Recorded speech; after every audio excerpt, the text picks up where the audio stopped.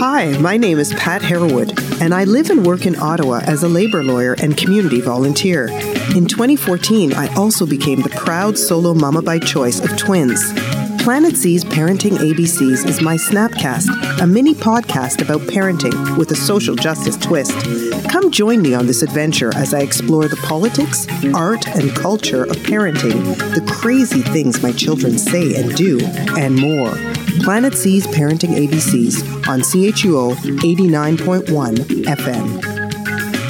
Episode 26, a book review of Breaking the Ocean, a memoir of race, rebellion, and reconciliation by Annahid Dashtgard. In Breaking the Ocean, Anima Leadership co-founder Annahid Dashtgard, former anti-globalization campaigner and mother of two, is perhaps at her most vulnerable. The memoir explores Dashtgard's journey, fleeing the despotic rule of Khomeini with her family to England and then on to Canada. It will be a painful reminder to some of how immigration and exile comes with so much loss in the mythic search for a better life. More specifically, the book centers on the trauma that comes from dislocation, racism, and exclusion. It contributes to the chorus of voices problematizing the myth of Canada as a safe multicultural haven. In Iran, Dashtgard is surrounded by the warmth and color of extended family, the ritual of taroofing, and the smells and sounds of a country with a rich literary history and a stunning landscape. Her Persian father is one of the founders of the Iranian Stock Exchange and is at one point Auditor General.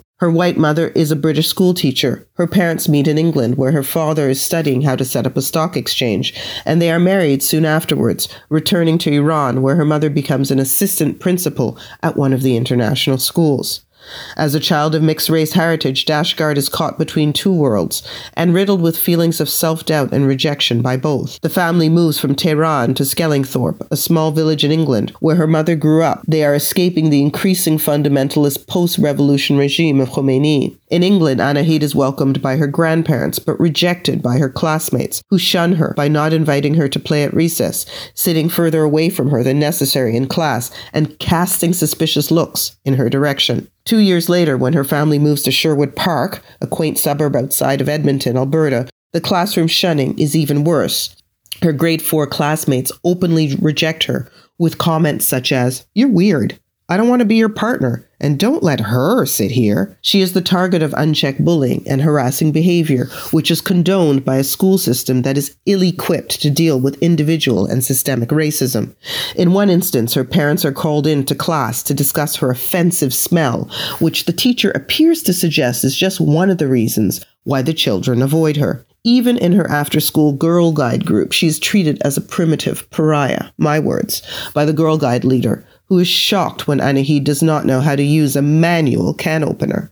The leader assumes that Annahid's mother country, is so backwards and her integration efforts so minimal.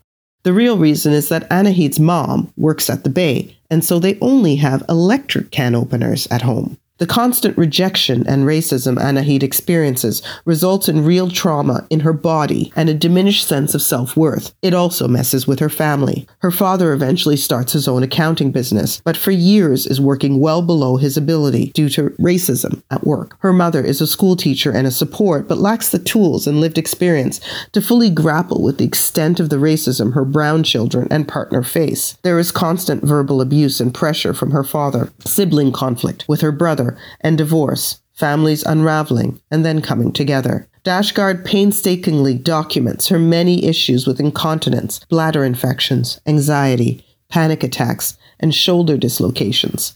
In high school, she develops bulimia, a serious eating disorder. While she is only diagnosed with PTSD in her 40s by her perceptive gay male therapist, the symptoms are crippling at times.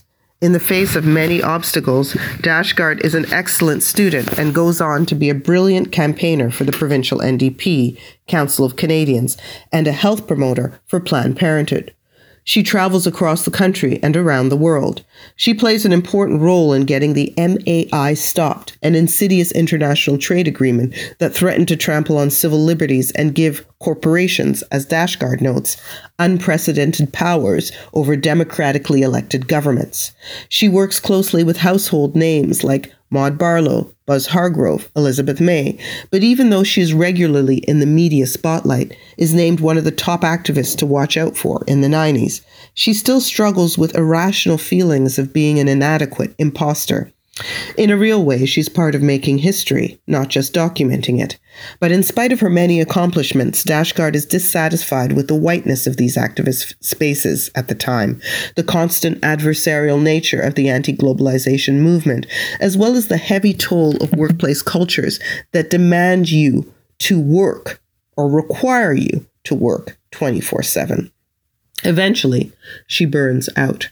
Her burnout is not unfamiliar. It reminded me of some of what Alice Walker described through her character Meridian Hill, a fictitious black civil rights woman activist of the 60s. Dashtgard explores Eastern medicine, mysticism, meditation, acupuncture. She visits retreats, uses energy and body workers to find a more balanced way to live. She meets Shakil Chowdhury, who becomes her lifelong partner. They begin Anima Leadership, offering consulting and training on diversity and equity, integrating concepts of neuroscience in their delivery, focusing on the emotions that discussions about oppression bring on and the unconscious so that folks can have an honest discussion about how to address systemic racism in their public and private institutions.